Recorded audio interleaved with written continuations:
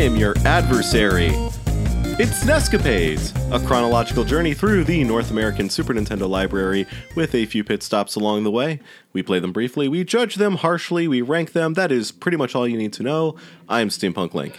And I am Emi0, the Gorgonzola Goblin. We're here to terrorize your shrine. Yep, that's right. But in a cute way, so, you know. Yeah, to adorably terrify and haunt your shrine. Yep. Got some interesting games today. I'm going to say I think we've got, on the whole, 3 pretty good ones. I mean, okay, I should qualify that. I think we've got 2 really good ones and one that's fine.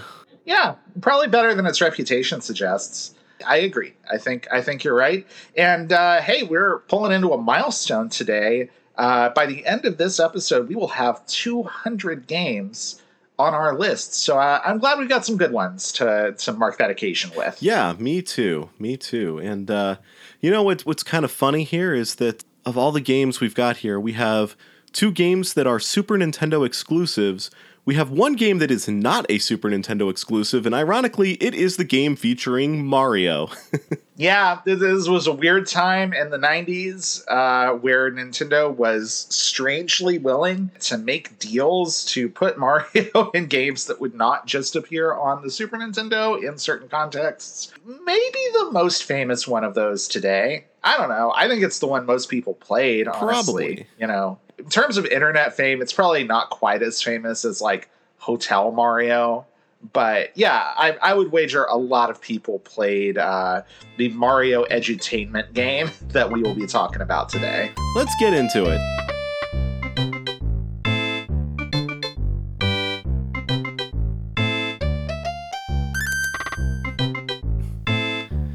So we are talking about Mario is Missing. Where is he? Well, we don't know. He's missing. Apparently he has been captured by Bowser, who just, frustrated with him always rescuing the princess, being like, hey, what if I just capture Mario this time instead?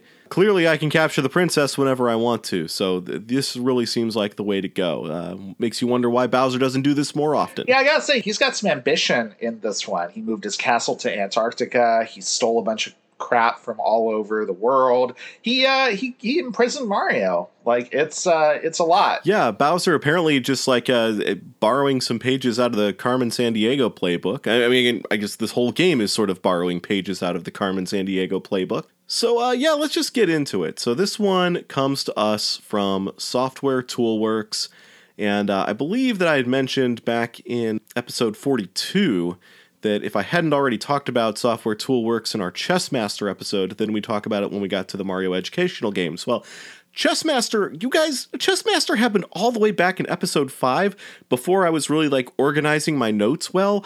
I don't remember what I talked about in episode 5. What am I going to do? Go back and listen to episode 5 again? No, I'm not going to do that. So we're just going to talk about Software Toolworks as if I've never talked about them before, because I probably haven't. And realistically, if you've been listening through to the show, there's no chance you skipped from episode 5 to this one. So you might have forgotten about them too. So, sit back and let the man give you some knowledge, will you? Yeah, I'm dropping some knowledge on you here. So actually, I'm just going to make a quick disclaimer here. I apologize in advance for any names I mispronounce. The Software Toolworks was founded by Walt Bilofsky in 1980. Before that, he'd attended Cornell U and MIT and worked for the Institute of Defense Analysis and the RAND Institute. And he also worked as a private consultant for a while. After assembling his own Heathkit H89 computer in 1979, he decided to develop some of his own software for it, which included a full-screen editor and C compiler. Now, I'm going to go on a quick tangent here, one of 2. So the Heathkit, not to be confused with the Heathcliff, who is an orange cat, not to be confused with Garfield. The Heathkit could be a story all its own. They are a US-based electronics manufacturer that dates all the way back to the 1920s and are still around in some form today. Unfortunately, that's probably way outside the scope of what we normally cover here, so what's relevant to this story is that in the late 70s, the company that was known for things like oscilloscopes and radio kits got into the microcomputer business and started selling kits that consumers could assemble themselves. These included the H8, the H89, and the H11. Zenith at some point acquired the company and began selling H89s to consumers as fully assembled computers, rebranded as Z89s. But getting back to Belovsky, it was the H89 microcomputer that inspired him to write his new software in an attempt to make programming in C more accessible on that computer for hobbyists. He even wrote to Heathkit himself and asked if they had any interest in the software, but they wrote back saying no. Heathkit was satisfied with the computer's operating system and basic programming language that came standard on the machines and weren't really interested in including a C compiler. So what do you do if the company that makes the computer doesn't want your software? Well, if you're Belovsky, you take out ads in hobbyist newsletters and just sell the software independently. He did just that, started getting a bunch of orders, and as his business grew, he decided to expand the scope of his products and got into the games industry in 1980, and by this point was officially licensed as the Software Toolworks as a company. So the first game that he published was an air traffic control simulator created by Jim Gilligley. In addition to developing the first game that the Software Toolworks would publish, Jim also introduced Belovsky to the Colossal Cave Adventure, which had been created in 1975 by William Crowther, and is cited as the very first text adventure game ever created. And yes, it predates Zork by about 2 years. So here is tangent number 2. Crowther worked on that original game between 1975 and 1977 while working at the R&D company Bolt, Beranek, and Newman, or BBN. He programmed the game in Fortran and built it on a PDP-10 time-sharing computer owned by the company. Crowther, an experienced spelunker, used his knowledge of Kentucky's Mammoth Cave system to make an interactive narrative for his daughters. Crowther was also a fan of D&D, and like many text adventures the game would inspire, CCA would accept regular English commands and parse them to advance the story, not unlike how a tabletop RPG with a human game master might play out. After finishing the game and going on vacation, other coworkers found it and began playing and enjoying the game themselves. One person in particular, Don Woods, really enjoyed the game but found himself frustrated when he encountered a scenario that seemed to have no win condition and left the player unable to advance. With Crowther's permission, Woods expanded the game, fixed some bugs, added a scoring system, and implemented more fantasy elements into the game. Now, because Crowther's original source code was never distributed, Wood's version of the game is the more well-known version and the one that most ports would be based on. Crowther's code was actually thought lost until being rediscovered in 2007. And with that, we'll get back to Software Toolworks and Jim Gilligley, who set out to make the first port of Colossal Cave system to a home computer with the blessings of Crowther and Woods. In 1982, Gilligley was able to get the game running on the H89 using Belovsky's C compiler. The 80s would see the company expand even more, and after several mergers and acquisitions and dozens of products going to market, the company hit another milestone with Chessmaster 2000 in 1986, which got a SNES port, which we talked about back in episode 5, like I said. In 1987, the company developed Mavis Beacon Teaches Typing. Oh, yeah. One of the most well-known typing tutor programs. Though not a real person, the character of Mavis Beacon was based on René L'Espérance. Now, not the first time that the company had used a model as the likeness for one of its characters. The Chessmaster was actually the first, but the first time that a black woman would adorn the cover. And this actually caused quite a stir and resulted in some retailers ordering less product when they discovered this fact. In the late 80s. So, hey, if you're one of those folks who thinks racism hasn't been a problem since the civil rights era, maybe do any research at all. But despite this, Mavis Beacon was a huge hit. In fact, there's an anecdote in a retro gamer magazine where they interviewed Belovsky. And he said that somebody at a trade show had actually said, "How did you get Mavis Beacon? We've been trying to reach a deal with her for years." Incredible. Absolutely incredible. Around this time, EA had penned a deal with Software Toolworks to become their sole U.S. distributor. Unfortunately, part of this deal meant that all of their products had to be compatible on a wide range of formats. The work quickly became more than Software Toolworks could handle, and this is also around the time that the company began working on the Miracle Piano system, hoping to replicate their typing tutorial success with piano tutorials. Now, you might already be able to figure out a few flaws in that plan, like how computers sort of come with keyboards standard and require them to operate. MIDI pianos weren't exactly standard computer equipment. The company ended up spending so much money on the pianos that would be needed for the software to work that it nearly bankrupted them. I've always wondered about that with that thing. Like, it seems like it was kind of a losing proposition from the jump, but I also wondered if maybe it was just so specialized that it was worth it for the scale they were operating at. Turns out, not really. Yeah, it wasn't a great idea, and it cost them a lot of money. But luckily, by going public and raising funds that way, the company was able to survive, and the company also acquired Mindscape in 1990. Software was working out better than hardware for this company, so they doubled down on that, scoring a licensing agreement with Nintendo, which may have actually been the result of that Mindscape merger, as Mindscape had already established a relationship with Nintendo around just before that merger. And that's how we get the game that we're talking about today, Mario is Missing. Through this deal, they'd release Mario's Time Machine and Mario's Early Years. All of these educational Mario titles would end up on PCs and Mac computers, as well as Nintendo consoles. Software Toolworks would continue to grow, and in 1994, they were acquired by Pearson plc, a British media company. And this would actually spell the end for Software Toolworks, as Pearson would rebrand the entire company under the Mindscape label. And from there, it's all Mindscape's story, which we talked about back in episode 42. So you can listen to that for the rest. Well, that's a great, really exhaustive history. So thank you for that.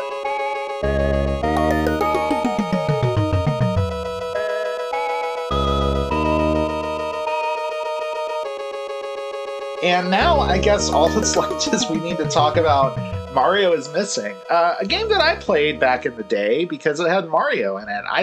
Did you do that? Did you have the same experience or not? Yes, and I'll bet I had an experience that a lot of folks had. Maybe the same experience that you had. I think a neighbor rented this game and we played it with him. We fired up the game. We couldn't figure out what on earth we were supposed to do and pretty much turned it off almost immediately.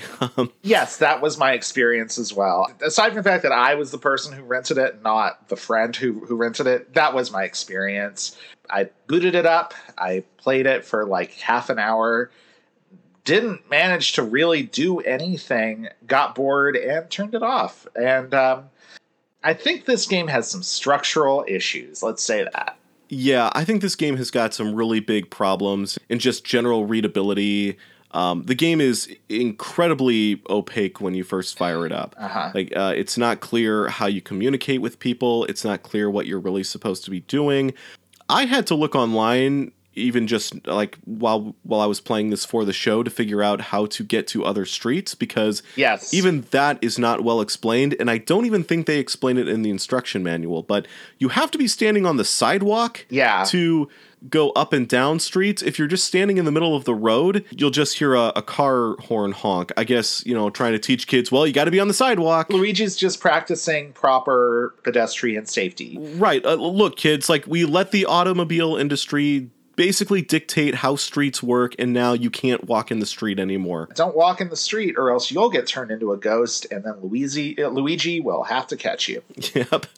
I guess let's talk about the structure of this game. This is, as we mentioned, an edutainment game. It is designed to take a bit of light learning and wrap that medicine up in a candy-coated Mario pill, or Luigi pill in this case, because Mario's missing, so you play as Luigi.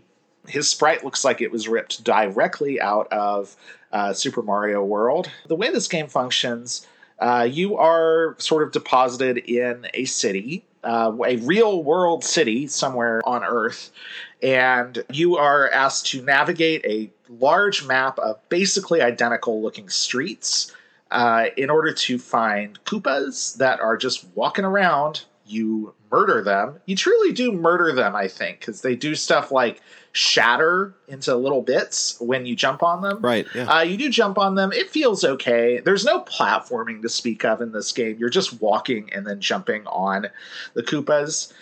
Eventually, the Koopas will drop historical landmarks from whatever city you're in that have been stolen. You then go to these marked locations on the map where you were supposed to return these items. You tell the attendant at the place that you want to return the item. They give you a little pamphlet of information about the location that you need to read for important facts. Then you have to, for some reason, answer a short multiple choice quiz about the thing you've just read. And if you get the questions right, you can return the item. Once you return the items, which I believe there's 3 per city, you then need to go into a completely buried menu in the game's start menu. Navigate Yoshi along a thing that looks a lot like the Super Mario world map, but it's actually a globe map of Earth to wherever you are so that you can leave the level. Yeah, and I do really like that world map done in the style of the Super Mario World map. That's pretty cool. That is probably my favorite thing in the game, actually. There is supposed to be a little bit of learning about geography to that as well, because you're supposed to ask people on the street that are just sort of wandering around where you are, and they'll kind of give you little facts that are supposed to help you figure out where in the world this city is. That's basically it. Once you get Yoshi there, you can go to a specially marked blue pipe that will let you leave and go back to kind of the hub area, where you can then go to a new city, do all of this. Eventually, hopefully, you'll rescue Mario. And that's the game, basically. Did I leave anything out? I guess the conceit here is that you're starting in Antarctica, where Bowser's castle is, and each level of the castle is sort of dominated by one of the Koopa kids. And every time you go through several portals that take you to different cities and clear those cities and return all the missing items, once you've done that on a particular level, you will fight the Koopa Kid in a very easy fight that I don't even think you can really lose, okay, where they'll run across the room and you have to jump on their heads 3 times to defeat them. So each one of these cities takes maybe like 15 minutes if you're pretty focused to get through it. And they're all functionally identical. Like, the only thing that really changes is the layouts of the streets and the actual facts you're learning, but gameplay wise it's the same thing all the way through. So I didn't find it compelling enough to play more than one of these. And also, if I didn't already have some knowledge of the structure of this and how it was supposed to work, I would definitely find it extremely inscrutable. Yeah, it's really hard to get into because the game does not do a very good job of explaining itself. But once you've figured it all out, it's pretty simple to go through. Aside from the sort of opacity of the gameplay when you're first starting out, I think this game has some pretty big flaws. For one thing, you're doing a lot of different things, and I think that each of them has merit. Like, the first thing you're doing is you're trying to figure out what city that you're in, so that you can guide Yoshi to that city, and then you get to ride Yoshi once you've located it, which lets you move faster, and also, as you mentioned, lets you get back into the pipe that'll take you back to Bowser's Castle once you've returned all the items. The problem with this is that ideally what you're supposed to do is you're supposed to talk to people on the street to get hints about where you are. You can also just start going to the information booths of the different points of interest where there's a historical artifact or some kind of important item that has been stolen, presumably by the Koopa Troopas, that you need to get back. And by learning about the thing that was stolen, often that'll just give away your location without making you have to deduce anything. Like, it'll just say sometimes, oh, this is England's largest such and such, and then it's like, oh, well, I guess I know where I am now, and really taking the guesswork out of it. So I think maybe those parts of the game should have been cordoned off a little bit. Like maybe you couldn't talk to the folks in the information booths until you got Yoshi there, perhaps? Yeah, that would make sense. I mean, a thing that's really noticeable about this game is that none of the parts of it really seem particularly connected to each other. Like, it feels like you're just doing several wholly unrelated tasks in order to complete each level. Like, there's no flow of any sort. Yeah, and to actually retrieve the items, all you have to do is just jump on the Koopa Troopas around the map, which don't fight back, can't damage you in any way or anything like that. You know, and it made me wonder, you know, like, what if they had actually just had like a short little Mario level that you had to complete in order to get the things back? That might have been more fun. I don't know. But there's some decent ideas here, but I think that all these ideas kind of flow into each other in ways that kind of break the game in some instances and just don't work all that well. Yeah, I mean, it's not very fun. It's very repetitive. And honestly, as far as something that's supposed to teach you about, you know, geography and history, Carmen Sandiego already is doing more of that. Like, it's already doing this better. I think aside from the Mario Association, there's not really much to recommend this game. One thing I do want to say that's a little bit off topic, but I think is really worth, you know, mentioning, is that this game also has a PC version. And the PC version is wild because it is, for one thing, extremely high effort. Like, there was clearly a lot of work put into it. And also pretty different from this. It's a point-and-click game where you kind of move Luigi around, but really kind of the same levels, but with, like, you know, clicking on different, like, arrow directions on, like, an interface that's on screen. It has completely redrawn sprites that look hideous. They're very cartoony, and like Yoshi is a absolute nightmare in that thing. He looks like a big green hot dog. It also has voice acting, like full voice acting, and it's all really charming and extremely amateurish. So I would say don't play this game, and definitely don't play the PC version, but please look at footage of that.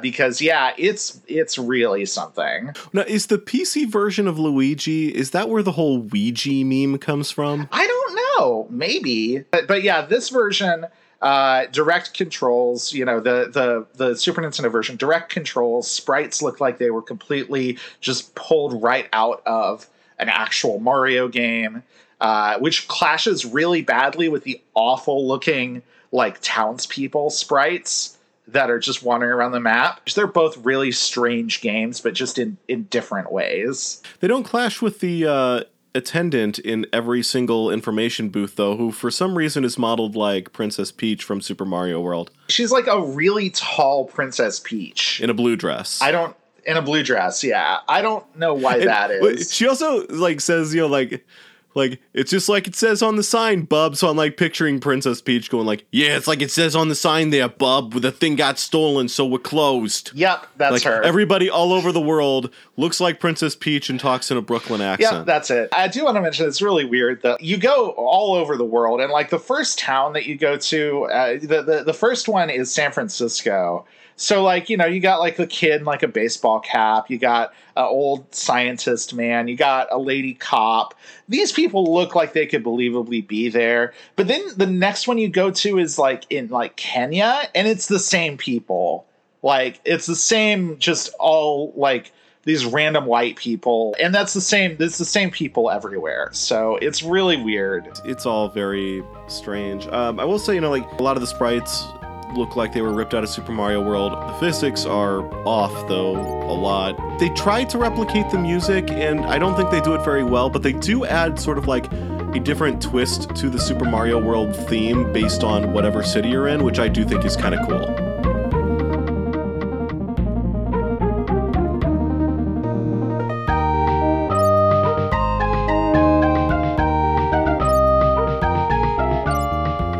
Just the way it's all kind of assembled feels a little bit lazy. Like it was a little bit like, hey, Carmen Sandiego's popular, Mario's popular, let's just combine the two and put something out there. Yep. Yeah, it does feel like that. So, yeah, I don't know. That's the game. I don't really have much else to say about it.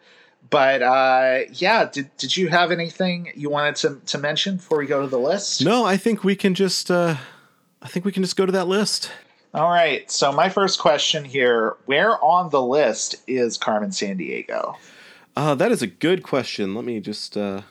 So where in time is Carmen Sandiego? Is it number 83?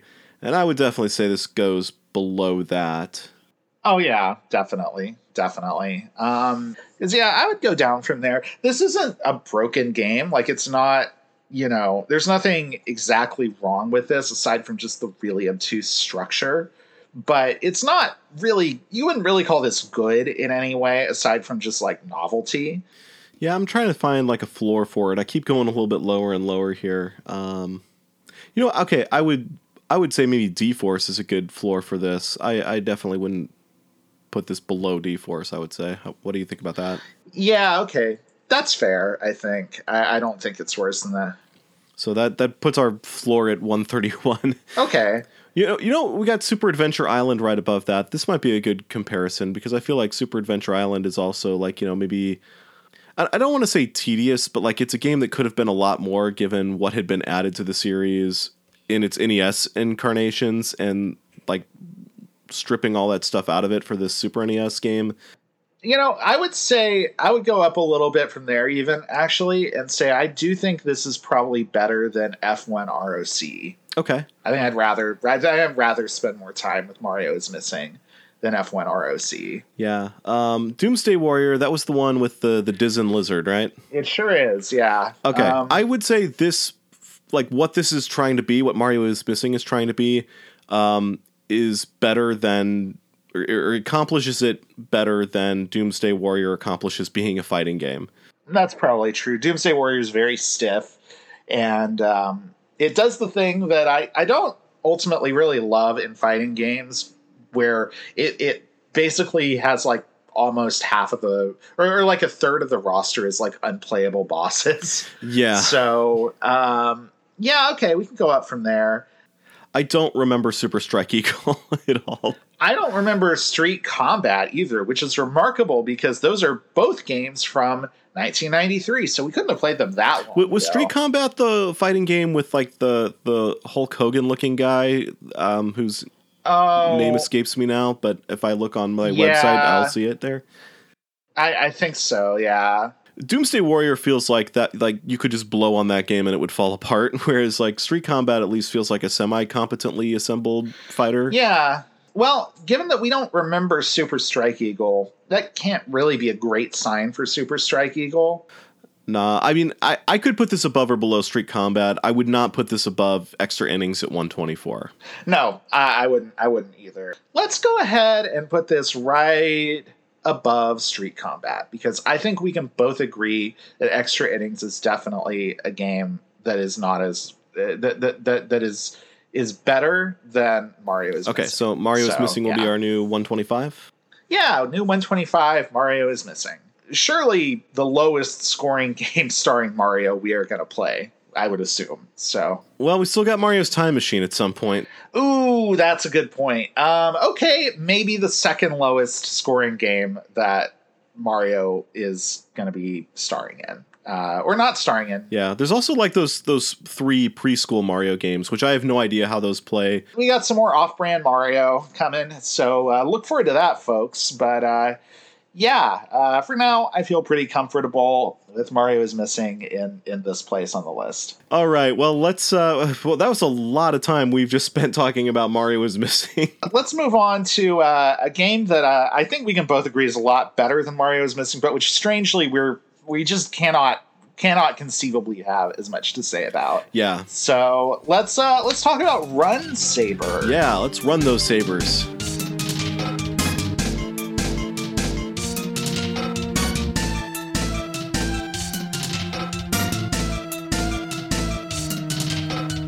Right, so Run Saber, this game comes to us from publisher Atlas and developer Horisoft.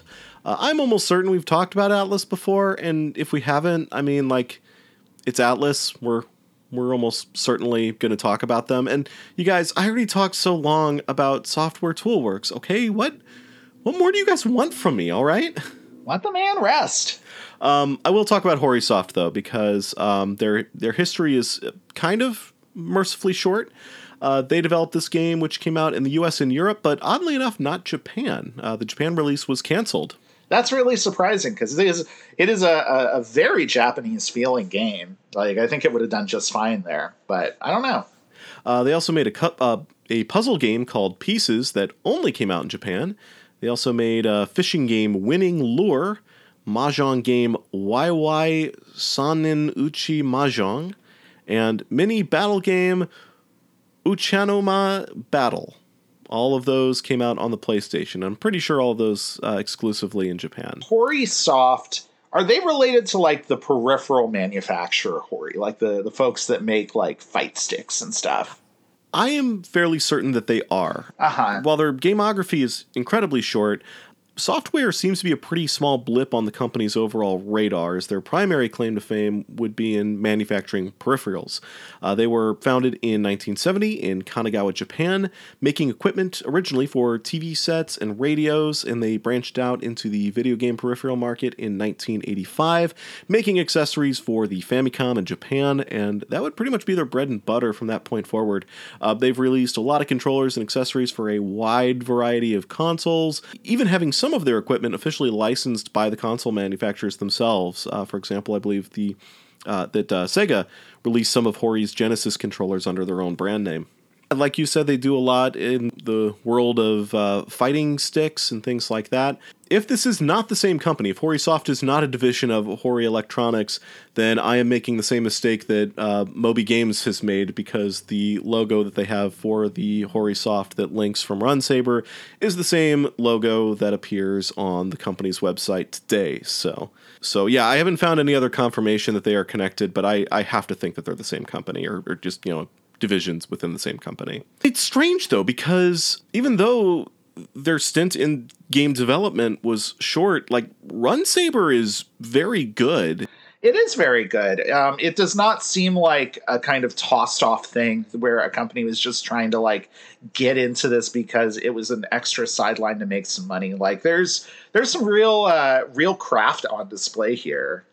Yeah, and so I think we both had the same idea. We were looking through the credits of this game to see if there was any connection to, like, a shadow development team that might have been contracted to actually put in the work for this, or, did any of these people come from, really prominent backgrounds. But a lot of the credits in this game, at least according to Moby Games, have gamographies that are about as short as Horisoft itself. With a few outliers, programmer Takeshi Sakamoto has credits on several games in the Phantasy Star series, and artist Suzumu Tamizawa is credited for graphics in several games in Nintendo's Mario and Luigi series. But yeah, there's nothing that seems to link them together, in any sort of way other than this game. Because I was assuming this might end up being Ukiyote situation, where it was like a bunch of veterans from, like, Konami or Capcom or something, all sort of striking out on their own to form their own development team. And that doesn't seem to be the case, but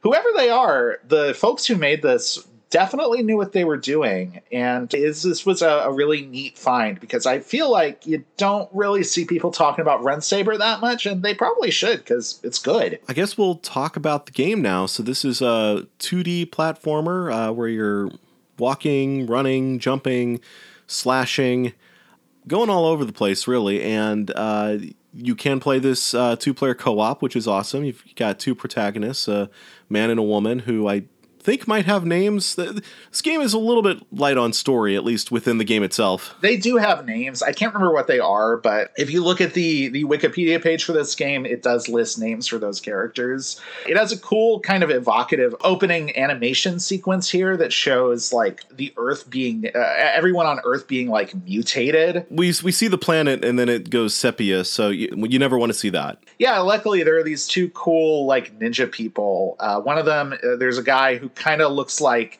Ryu from Street Fighter, and a lady who looks like she is, like, a cool, like, Bubblegum Crisis sort of 80s punk rock android lady. Yeah, you can choose either one, or you can play both of them together in co-op. They go through a series of levels that take place all around the world, fighting these really genuinely strange looking monsters and robots and things.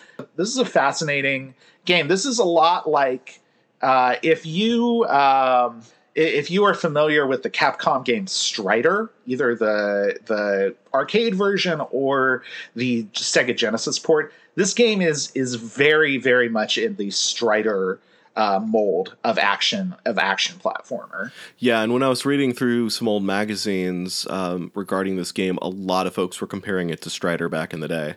I mean, it's kind of inevitable. It plays really similarly. Like, you know, this is a platform game, but it's not really a platform game where you ever have to worry about falling into a pit.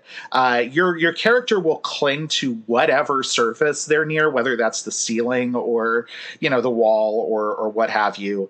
And you have like a couple of different attacks. You have like a slash and a kind of like slide that can also damage enemies. And you also just have a Metroid style screw attack when you jump forward, and it all feels really good. It's there's no momentum or anything. Like, you only move when you press the button, so this is very like precise, but there's no this is not a game where the challenge comes from the platforming, but it all feels very good. These characters, even with, you know, a pretty limited amount of commands, have pretty robust arsenals, because your attack button, not only does it slash, not only do you use it, I think in combination with pressing jump and a direction on the D-pad to do the screw attack like jump, but you also can use it, like if you're falling, you can hold it down to do like a diving kick, which you can angle or just have go straight down, which is really neat. These characters have a lot of things they can do, and you don't have to remember a lot of button inputs to do them, which I really enjoy, because we'll get to that a little bit later for me, but as simple as you can keep it, the better, and I really like the simplicity of this game. This game let me feel like I was a complete badass while not expecting me to do really complicated button inputs or remember what buttons map to what.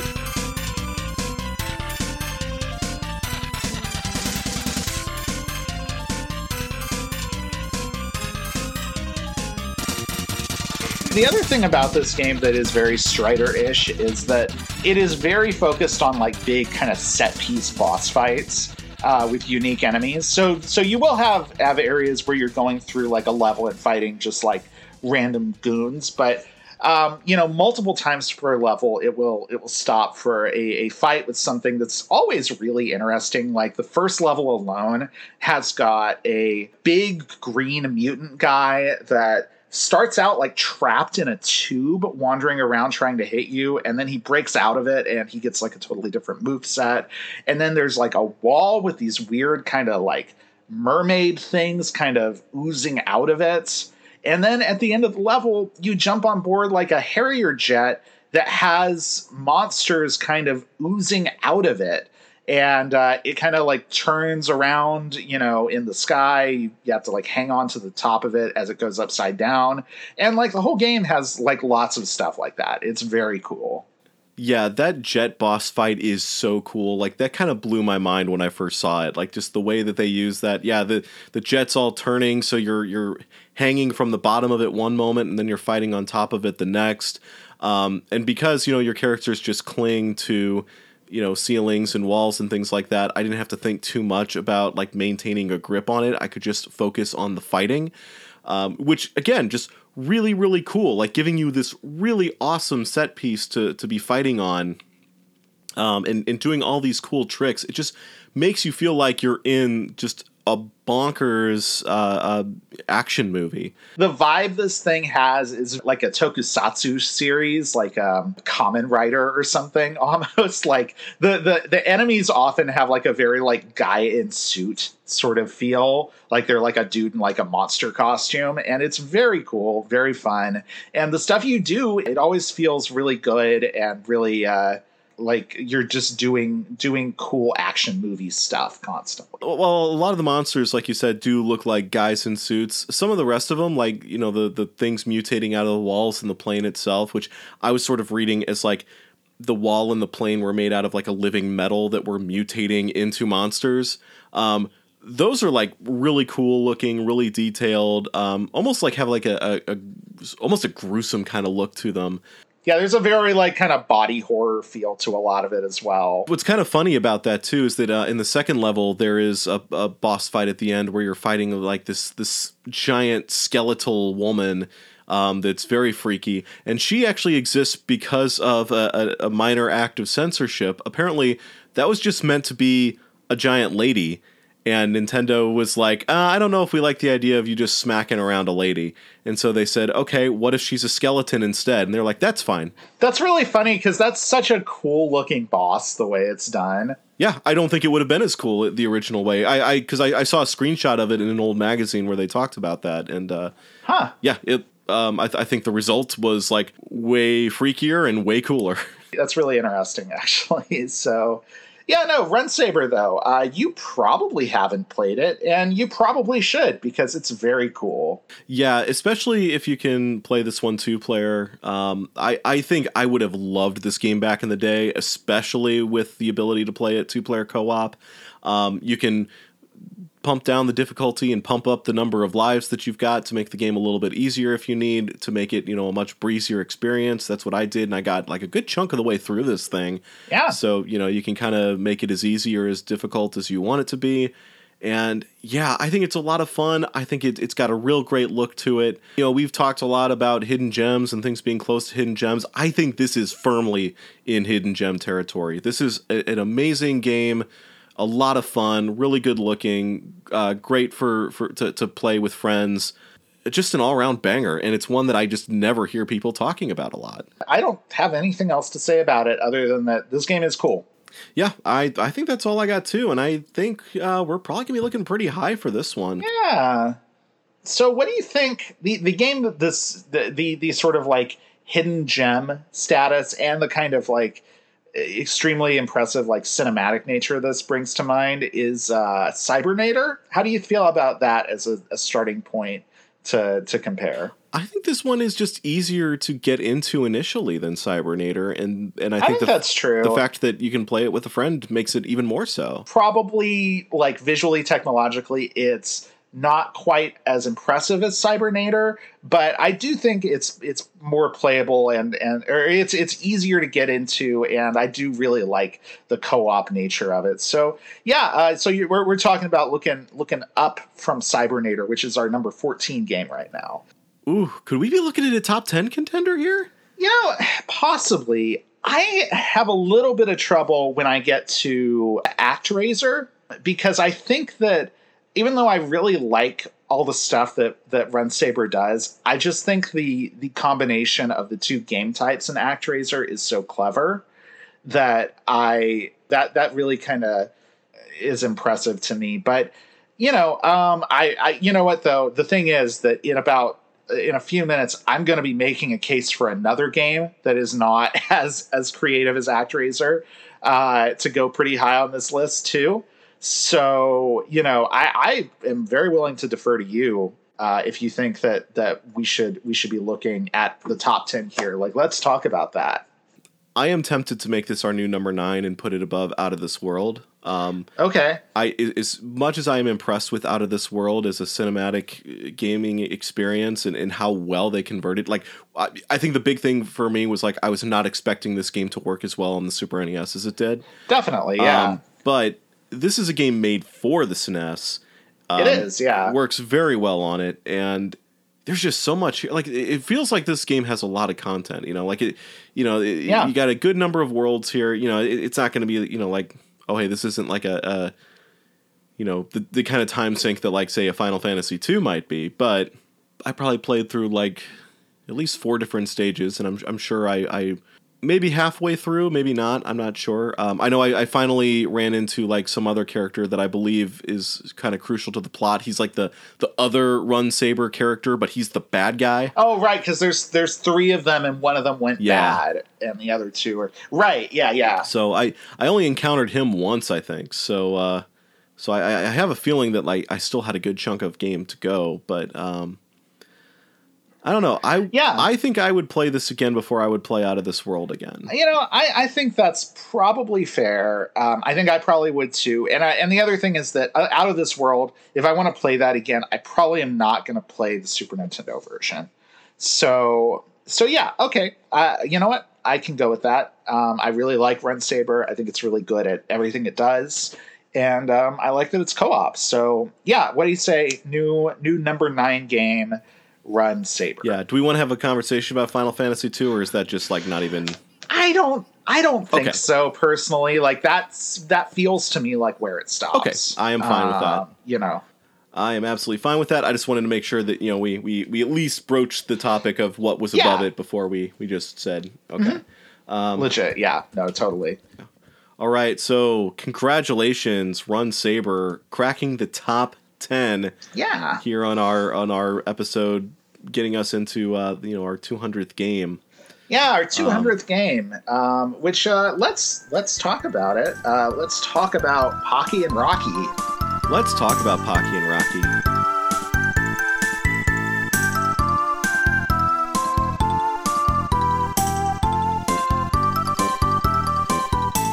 So, Pocky and Rocky, I do not have as much to go into with the history of this one. This was published and developed by Natsume, and I think we will talk about them another day when we haven't already covered so many other companies in a kind of long format. We'll probably get to Natsume with either Pocky and Rocky 2 or Harvest Moon. So there's sure going to be a few really good chances to talk about Natsume at some point in the future. So yeah, I think let's just give kind of the briefest of history for the game, I guess.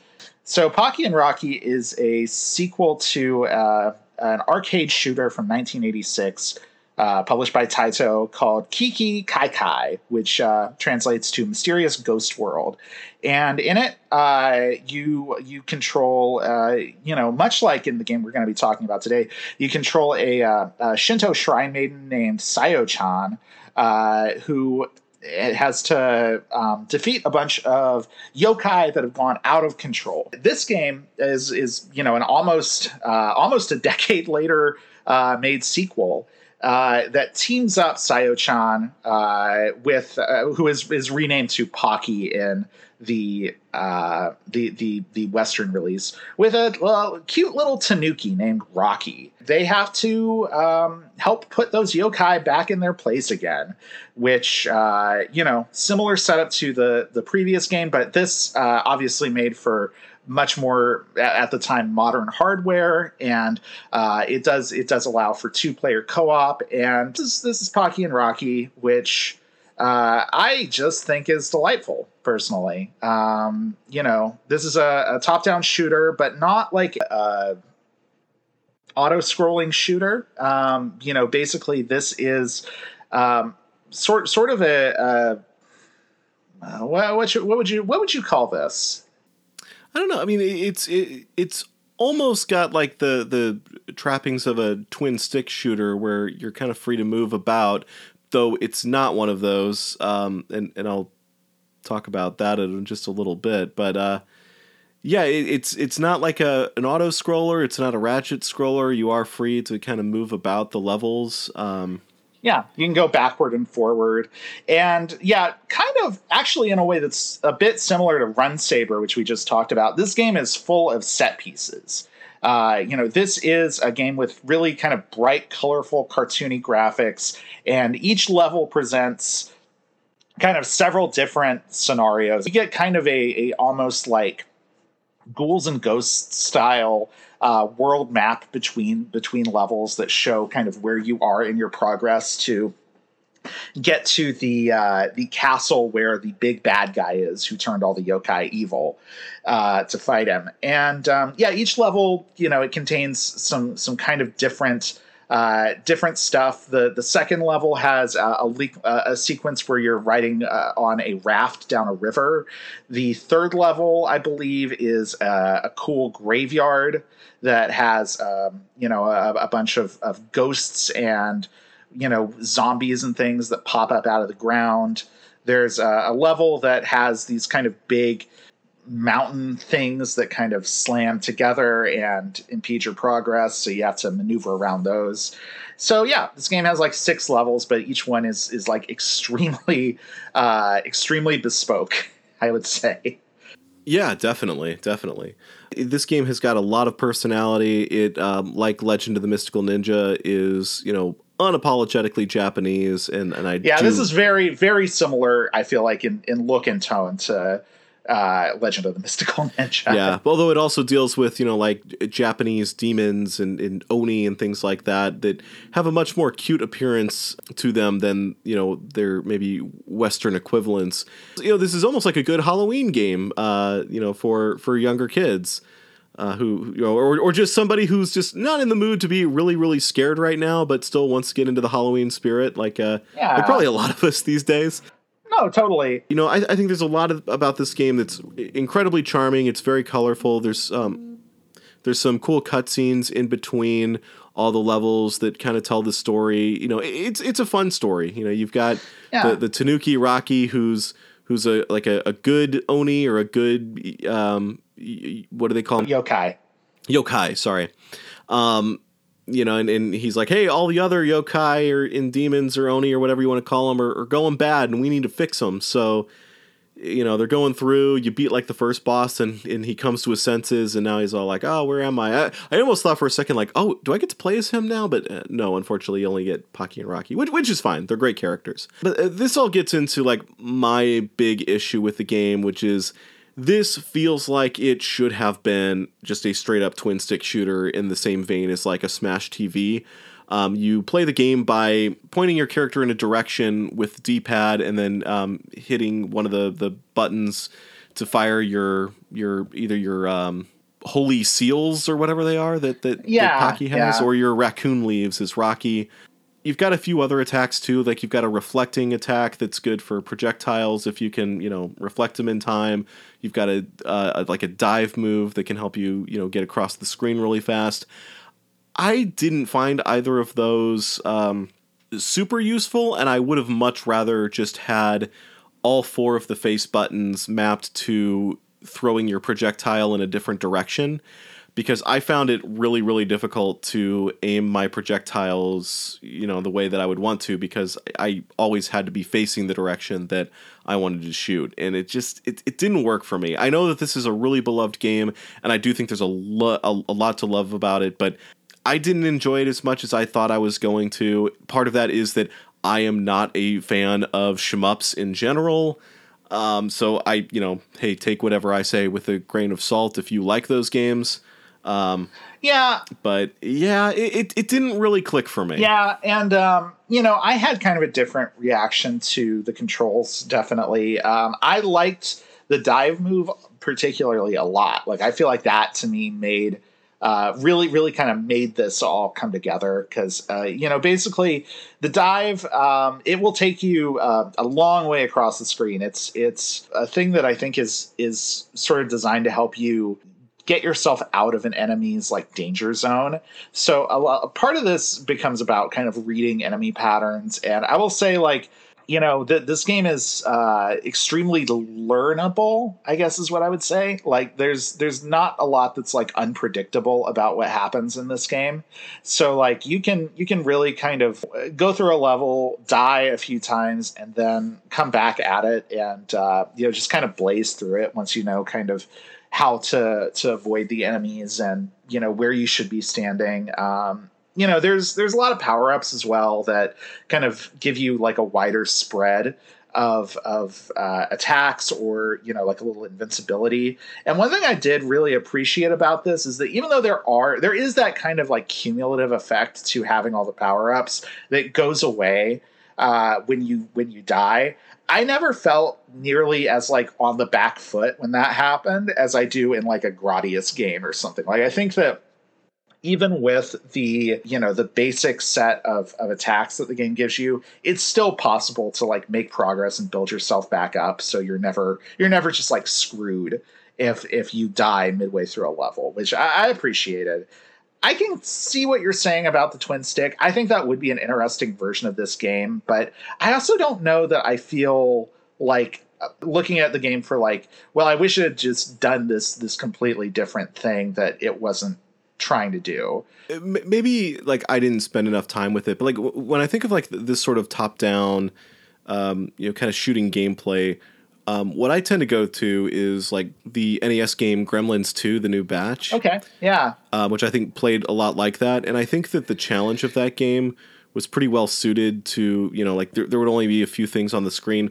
There would be a ton of enemies on the screen in some cases when I played this game. And that's where I really started feeling like, I feel like I should be able to shoot in any direction without having to turn into that direction. Well, and I think, I also don't think you're well, the other thing I was going to say is I do feel like I experienced the same thing that you did in some cases. Like, I don't think you're wrong. Like particularly that raft sequence in level 2 that I was talking about before. It has a whole bunch of enemies that appear at odd angles, and it is actually kind of hard to angle your shots, at like a diagonal in this game, which, definitely got me into some real trouble there. So like, yeah, there are definitely ways in which I think a modern game would do something different with this that I think would be interesting. And I am curious because a lot of the team that made this game is currently working on a new Pocky and Rocky game that I'm curious to see what that ends up being like, whether it's just completely, retro style and just exactly like, this game, or if they've tried to kind of explore any other ideas there.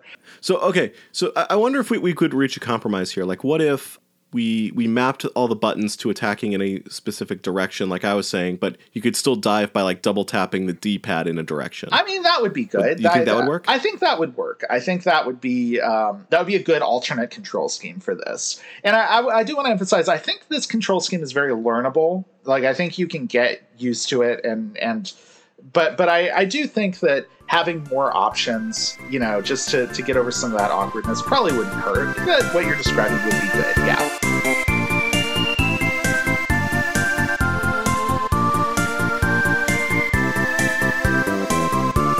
In general, like, honestly, I came away from this thinking this is really kind of an all-time great Super Nintendo game. Like, I think I would say probably this ranks up there with the very best shooters we've played on the system. I think a lot of that has to do with the charm and personality. Every level has almost entirely different sets of enemies that do different things. But also, I do think this is a really fun game. I think this is, a really good execution of this idea that I want to say also runs really well. Like, there's only a few places where there's like extreme slowdown in this game, which, given what some of the other shooters we've played have been like, is pretty impressive. I liked this game a whole lot, personally.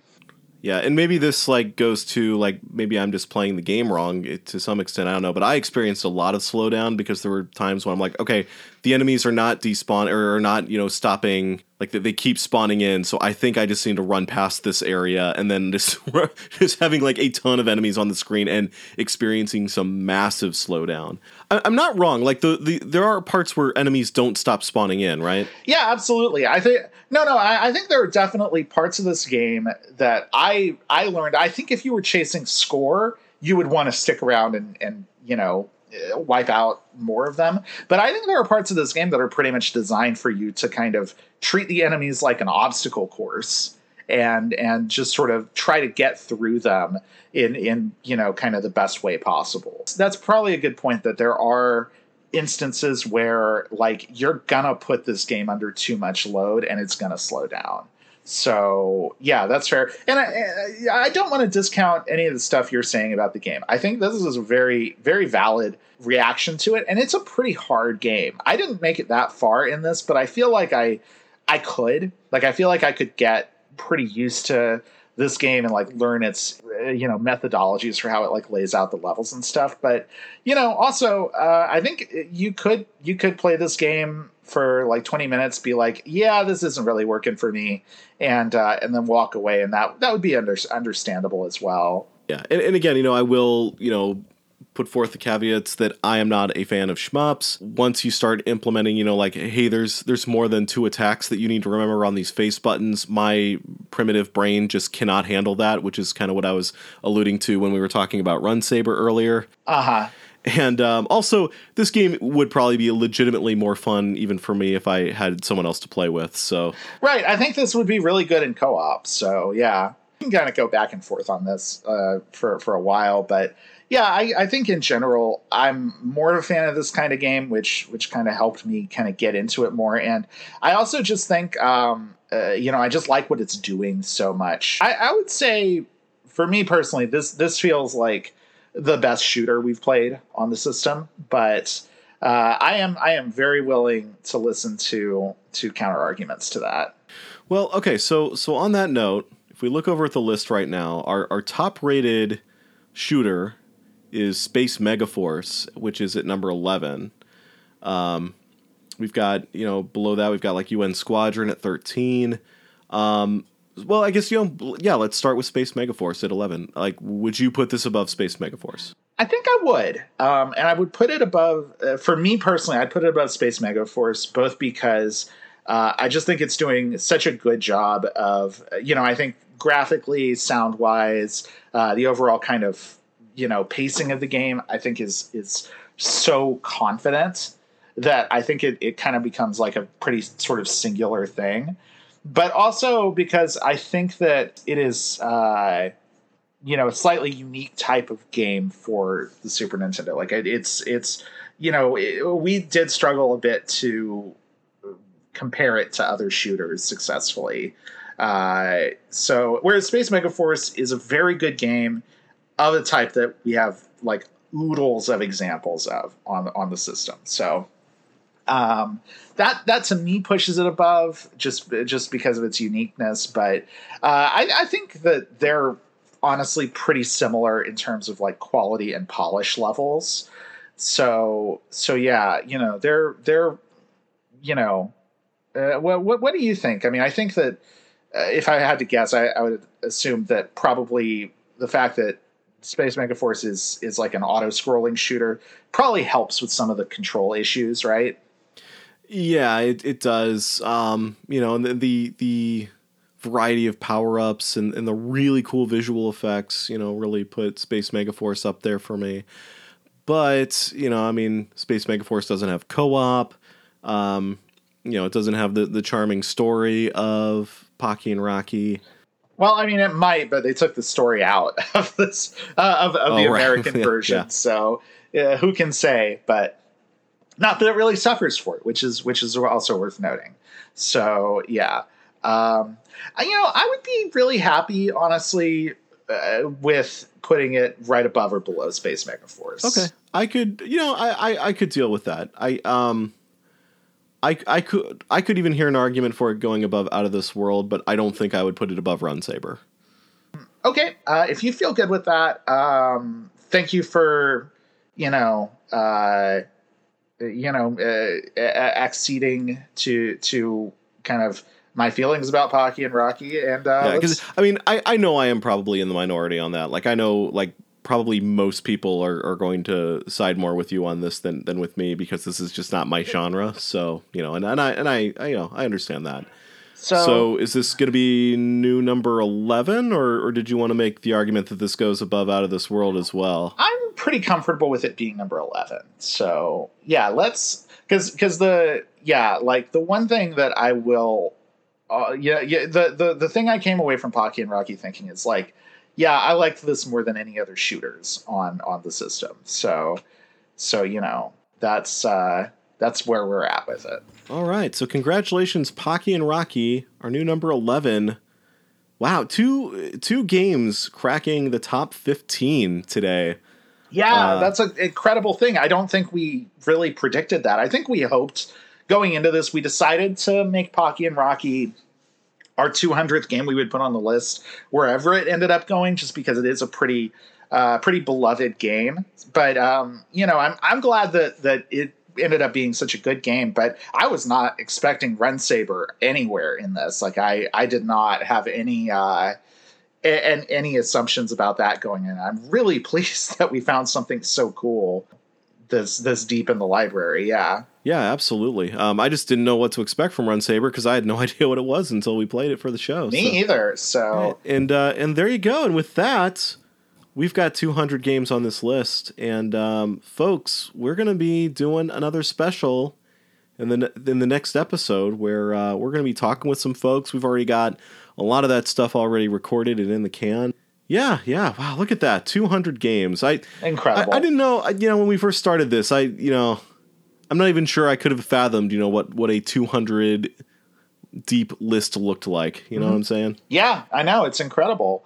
But yeah, here it is. And honestly, it's interesting. Like, I think a lot of the games that we would have expected are pretty high on the list.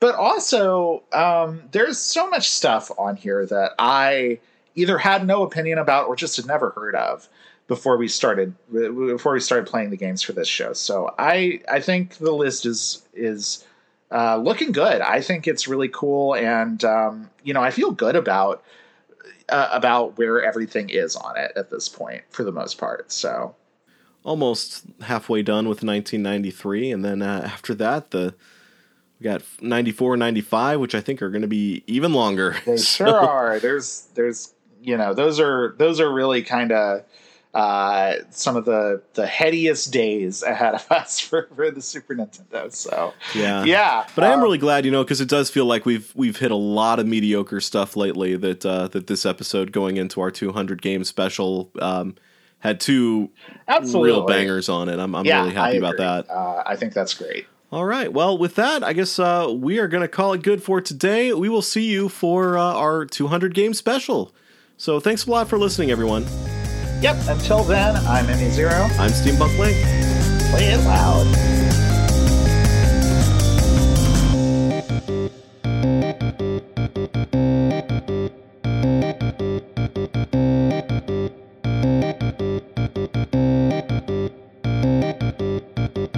Our intro-outro song is How Now Brown Cow by Technoaxe, who very generously offers a ton of great music for free and royalty-free at technoaxe.com. That's TEKNOAXE.com.